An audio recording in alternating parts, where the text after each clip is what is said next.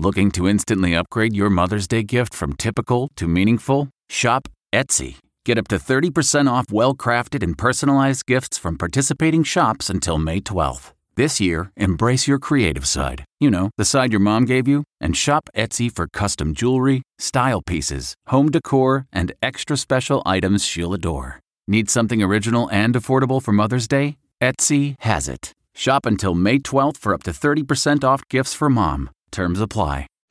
Reporter's Notebook with David Begnaud. Let's end the week here in Reporter's Notebook with a smile, shall we? Across the pond today in England, Queen Elizabeth appeared for the first time since canceling her previously scheduled engagements due to the coronavirus crisis.